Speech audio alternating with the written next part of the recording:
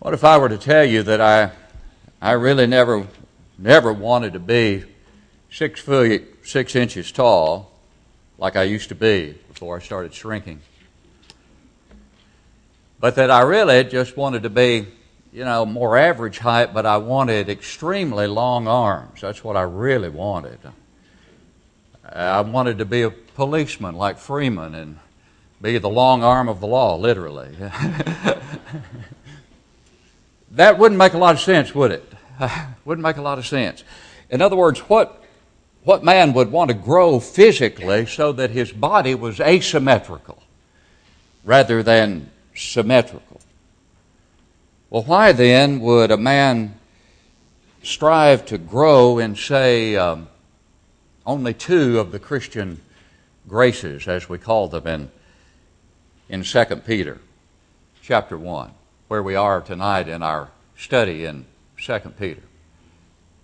What if we just simply wanted to grow in self-control?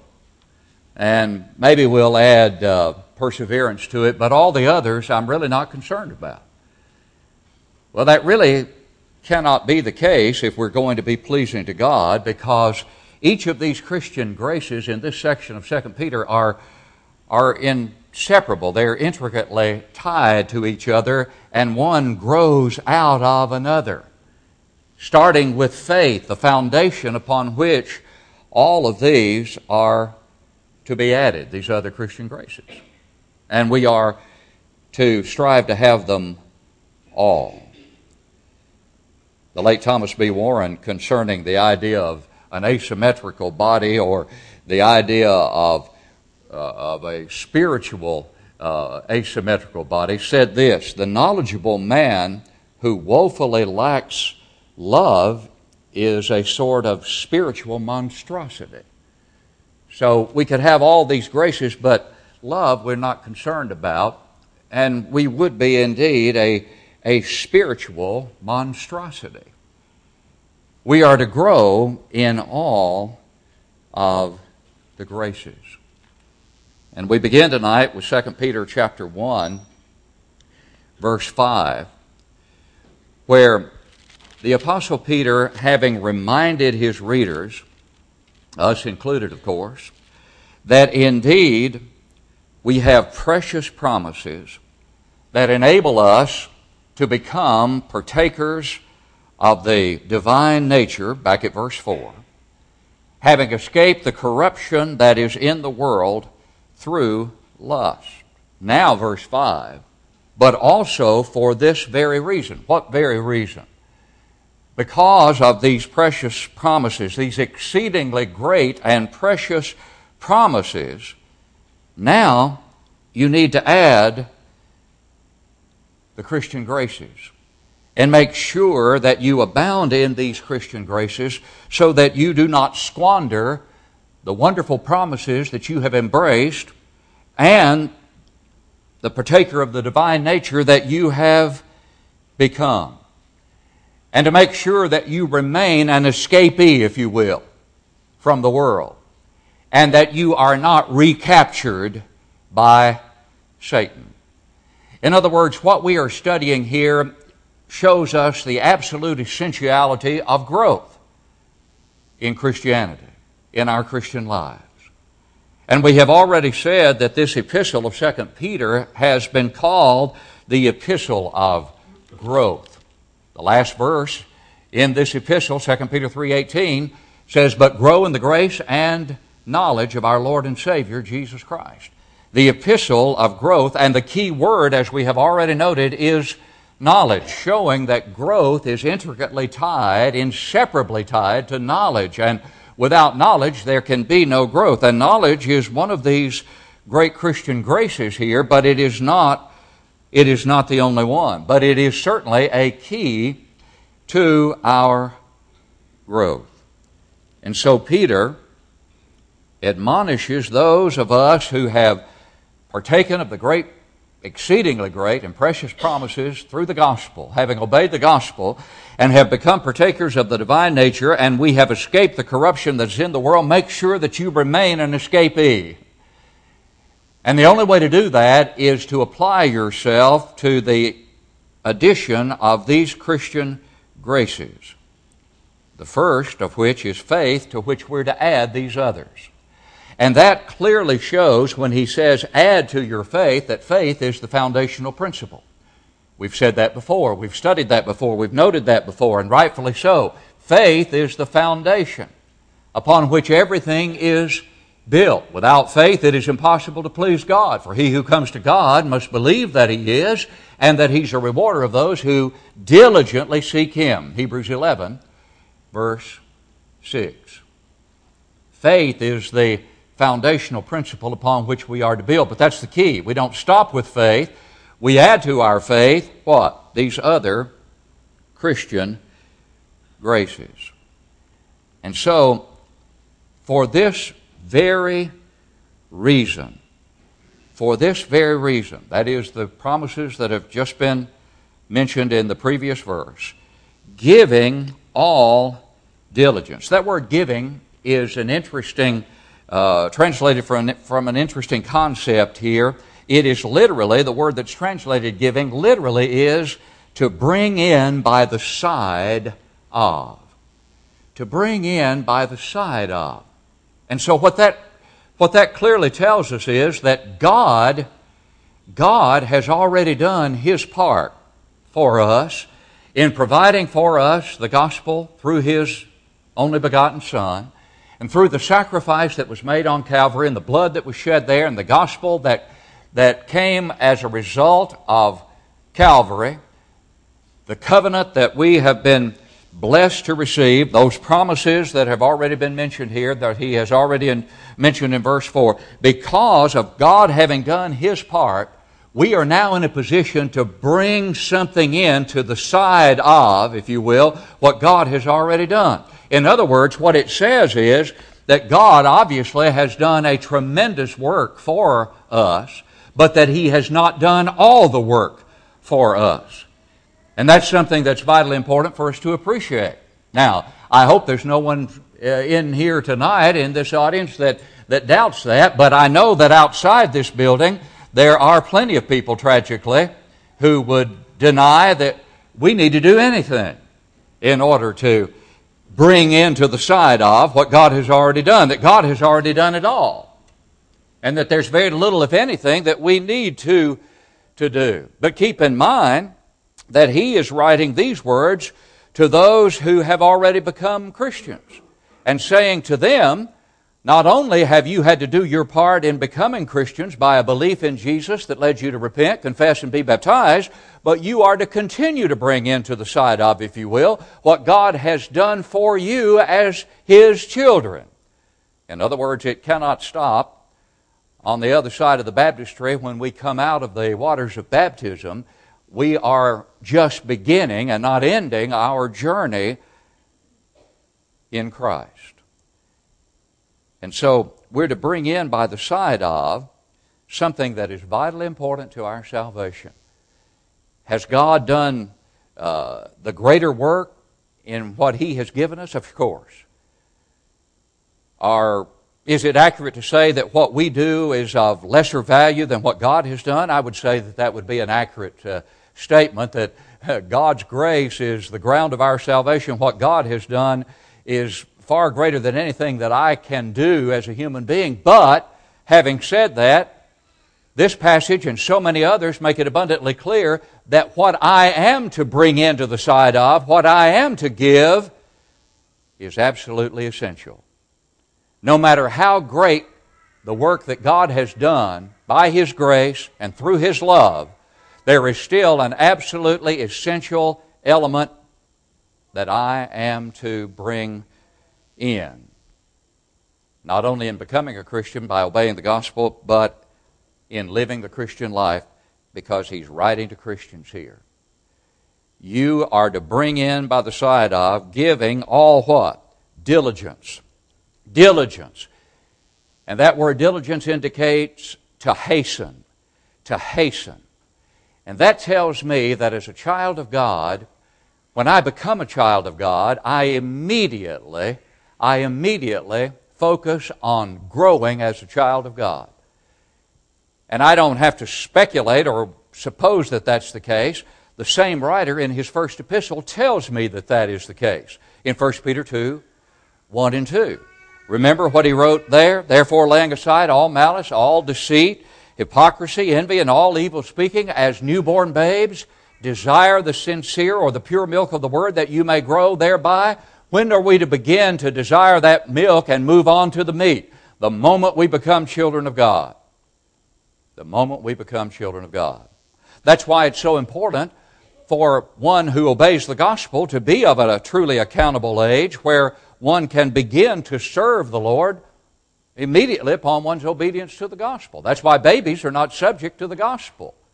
Babies are not subject to the gospel because they can't believe, but they can't serve. They can't serve immediately. Those who obey the gospel are to immediately apply themselves to the growth in these graces that we are looking at tonight. And so, hasten to do this. Don't wait around, in other words, to start applying yourself to growing as a child of God. You do that immediately, and you do it continually. Giving, bring in by the side of, diligence, hasten to do this. And then he says, add. Now that little word add there in the New King James, or supply as the American Standard renders it, is a very, very significant word. I want to read to you what the late Guyan Woods wrote about this word in his commentary. The word supply in the American Standard, but the word add here in the New King James. This is a beautiful description of the origin of this word. Brother Woods wrote, originally it meant to found and support a chorus, to lead a choir, to keep in tune, and then ultimately it came to mean to supply or provide. As here used, the graces which adorn the Christian's character are to be chorused into a grand symphony to the delight and pleasure of Him who fashioned and made us for His own good pleasure. It will be seen that there are 8 of the graces, and that they thus form an octave of soul tones. The first being faith, the last love, an octave higher.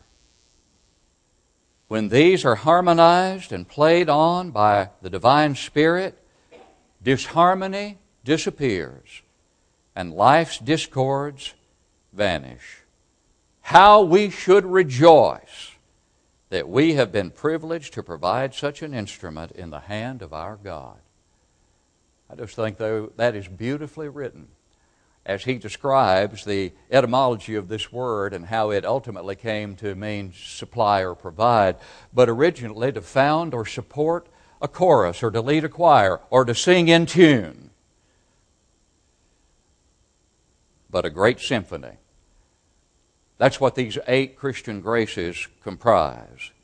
It's a great spiritual symphony where our lives, in effect, make beautiful music to the God of heaven who created us.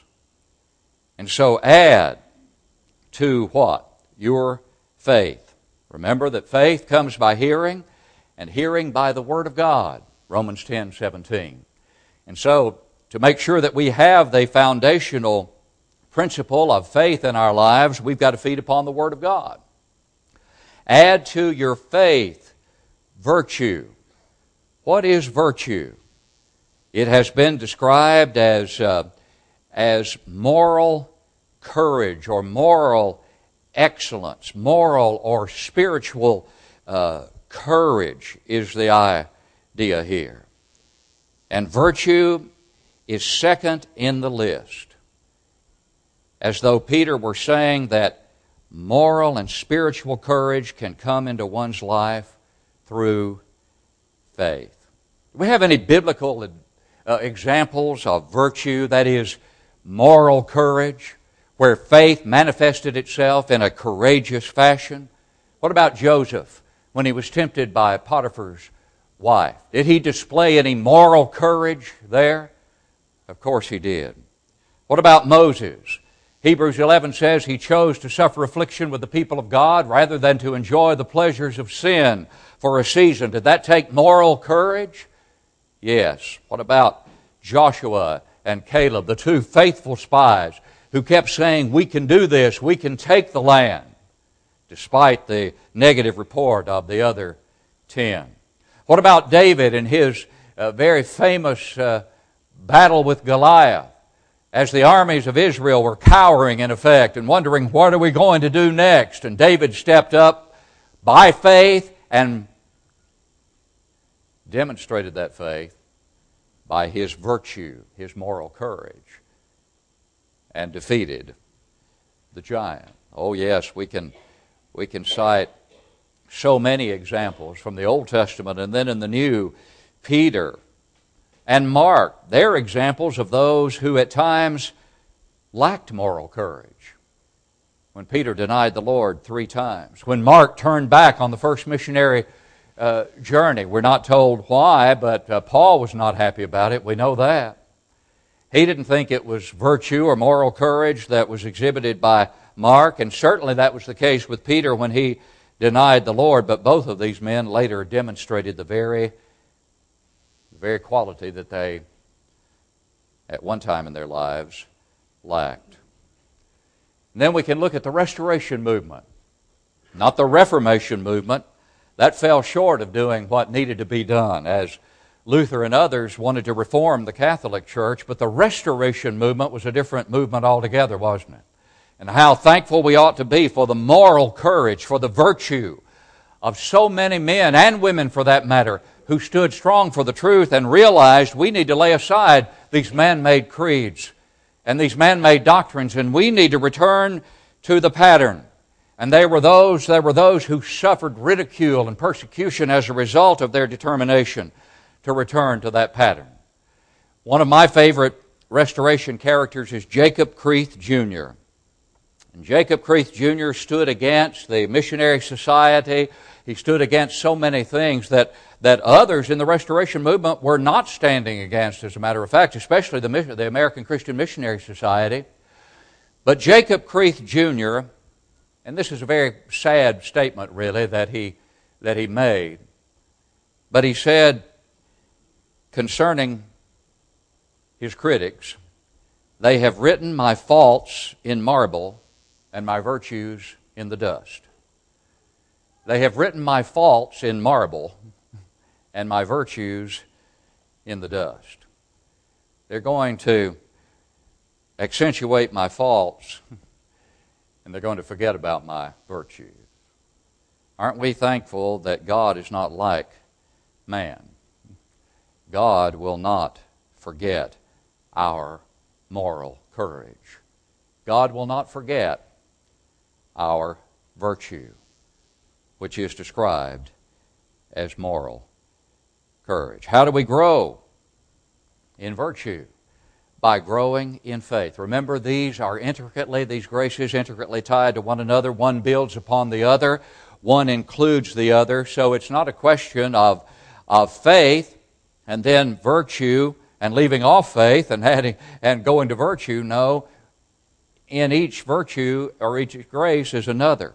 And you add to them. Add to your faith virtue. Don't lose your faith, obviously. Keep building upon it. But add to it the courage that it takes to demonstrate that faith, as in the examples of those we have just cited. And what about knowledge?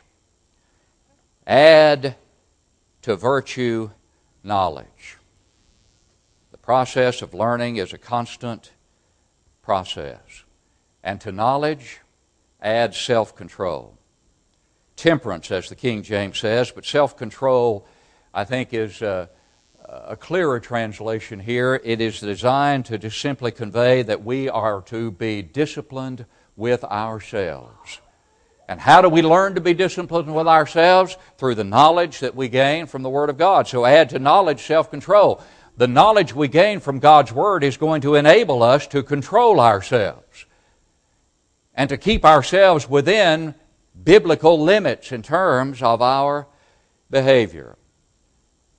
And once we have learned that, then perseverance is not going to be as difficult. But perseverance, or patience as it is sometimes translated, but perseverance is really, I think, again, the clearer translation because it indicates keeping on, keeping on. In other words, standing up under trials. Self-control leads to the ability to persevere and to endure the trials of this life. But listen to it. The next grace is godliness. And how important is it that we understand that perseverance and godliness are not two separate graces, but that they go hand in hand? Perseverance can be seen in people who are unbelievers. Isn't that true? Are there not people who are not believers in God, who are not godly individuals, who have endured and continue to endure trials of this life and the afflictions of this life that come, and they endure them, and they get through them? But godliness is inseparable from the perseverance about which Peter writes. In other words, we're to persevere. We're to persevere in godliness and motivated by godliness. Motivated by the desire to become more like God every day that we live. That's our ultimate standard. The last words of Matthew 5, the last verse of Matthew 5, verse 48, therefore be perfect, even as your Father in heaven is perfect. There's the standard of godliness for which we are to strive. And add to godliness what? Brotherly kindness. The word here is Philadelphia. The idea of brotherly love and the closeness that we have to one another as brothers and sisters in Christ. And to manifest that kindness, growing out of godlikeness, being as much like God as we can. And if we are striving to be godly, doesn't brotherly kindness flow naturally from that grace? Well, of course it does. God created all men. But God is the architect of the church, which is comprised of brothers and sisters. Therefore, the admonition to show brotherly kindness is absolutely inseparable from loving God. And John makes that clear, especially in 1 John, that you cannot claim to love God and hate your brother or your sister in Christ. There must be that brotherly kindness. There must be that Philadelphia love. There must be that wonderful relationship that is sustained by all those who are in Christ because of the relationship that all of us sustain to the God who created us in Christ Jesus, our spiritual creation in the kingdom, in the church. But that's not the only kind of love that is to be manifested, because to brotherly kindness we're to add the agape love. And that love extends beyond the borders of the brotherhood, if you will.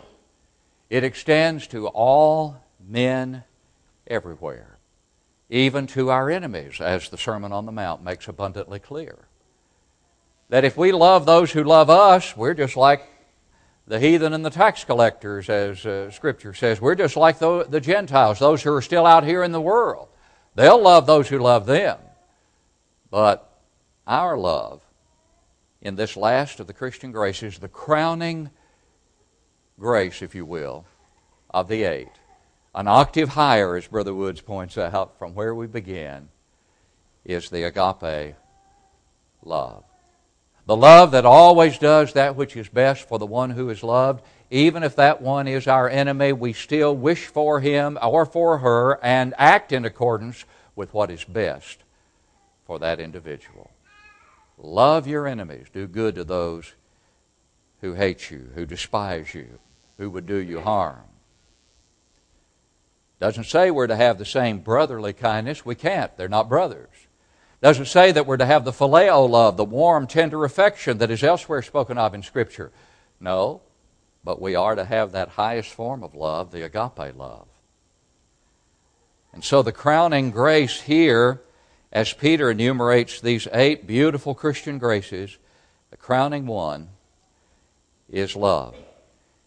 And it reminds us of what Paul wrote in the Colossian letter that we have studied. and that is that love, above all these things, put on love, which is the bond of perfection. The girdle, if you will, the belt that ties together the Christian's spiritual garment. But then, in verses 8 and 9, Peter writes, "For if these things are yours and abound, if these things are yours and abound, you will be neither barren nor unfruitful in the knowledge of our Lord Jesus Christ. For he who lacks these things is short-sighted, even to blindness, and has forgotten that he was cleansed from his old sins." If these things are yours and what? And abound. And abound. Not a little smattering of perseverance and a little touch of faith and just a little bit of brotherly kindness. No, if these things are yours, if they are your possessions, and you are abounding in these things that have become your possessions,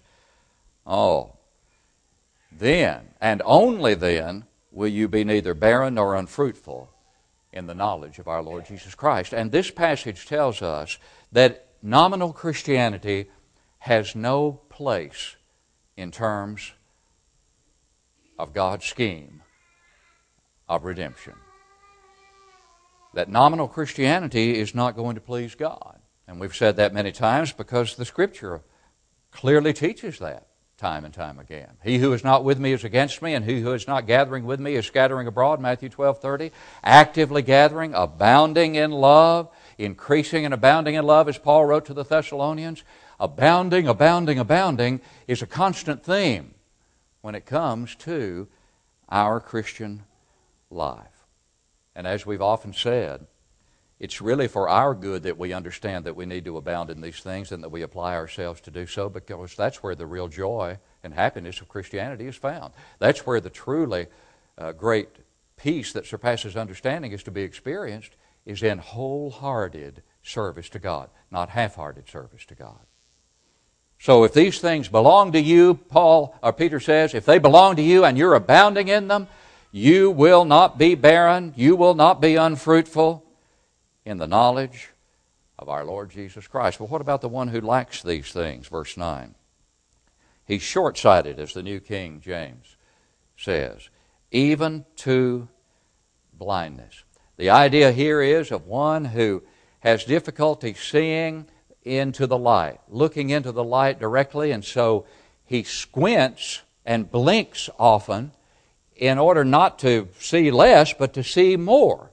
But when you're in that kind of situation, what are you going to see if you're having to squint and you are blinking a lot? Are you going to see the things that are afar off? No, all you're going to see is what is immediately around you. And those who don't possess the Christian graces and are not abounding in them, who don't possess them and are not striving to continue to abound in them, then all they can see is the here and now and what is immediately around them in this world. And they've completely lost sight of the wonderful future that God has for those who are abounding in the Christian graces. And so, there's a myopia here, if you will, that spiritually speaking, that has blinded them to the greatest blessings that one could ever possess, the blessings that belong to the truly committed child of God. Blindness, forgotten that he was cleansed from his old sins. How many people do you know? How many people can you think of tonight who once were faithful, but based upon their actions tonight are basically demonstrating that they have forgotten all about the cleansing that they once experienced from their sins? I'm sure you can think of someone immediately, or more than one. I can. Oh, yes. I can think of gospel preachers. I can think of those who spent 2 years in a in an intensified school of preaching and the training that they received there. I know of one man right here in this city in that very situation who is at this point in time about as worldly in his actions and in his speech as one can be, and yet at one time was preaching the gospel of Christ. I think you'd have to say he's completely in a state of forgetfulness about the cleansing from his old sins. And that is heartbreaking beyond description. Well, how can we keep that from happening? Peter tells us, therefore, brethren, be even more diligent. Go back to verse 5. Giving diligence, all diligence, same word, same idea. Hasten. Don't put this off. You keep at it. You hasten to do this. Hasten, brethren, to make your what? To make your call and election sure. For if you do these things, you will never stumble. For so an entrance will be supplied to you abundantly into the everlasting kingdom of our Lord and Savior, Jesus Christ. Now, if you wanted two verses that tell you that the impossibility of apostasy is false doctrine, here are two out of the hundreds in Scripture that do that very thing. How could they not do that? If it is not possible for a child of God who's become a Christian to lose his salvation after he's become a child of God, why have I just read these two verses? Why would Peter say to brethren, be even more diligent to make your call? What call is that? The call they received through the gospel. 2 Thessalonians 2:14, whereunto he called you by our gospel.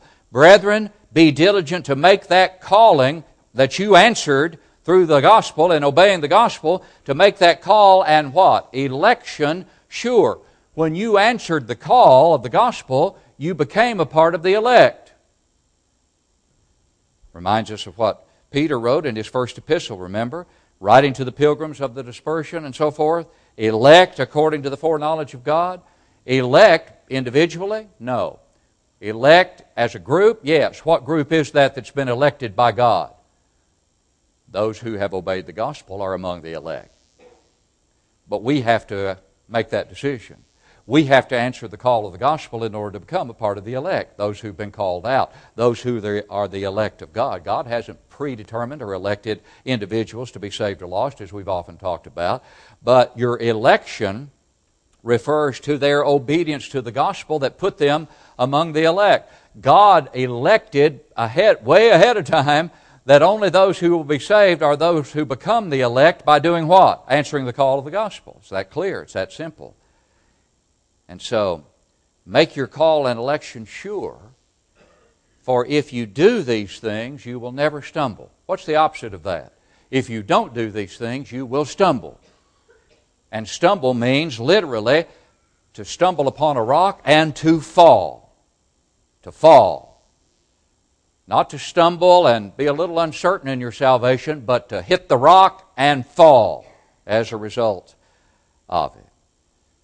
And therefore, it makes abundantly clear the possibility of our doing that. But these 8 Christian graces, if we possess them and we're abounding in them, and we're truly concentrating on them every day that we live, then we can make our call and election sure by so doing. And here's the promise. For so an entrance will be supplied to you. How? Barely. You're going to barely squeeze in. If you do all these things, you can make it, but you'll just barely make it by the skin of your teeth into heaven. No, he says, you abound in these graces, and you will receive an abundant entrance. The gates will be wide open, in other words, as it were.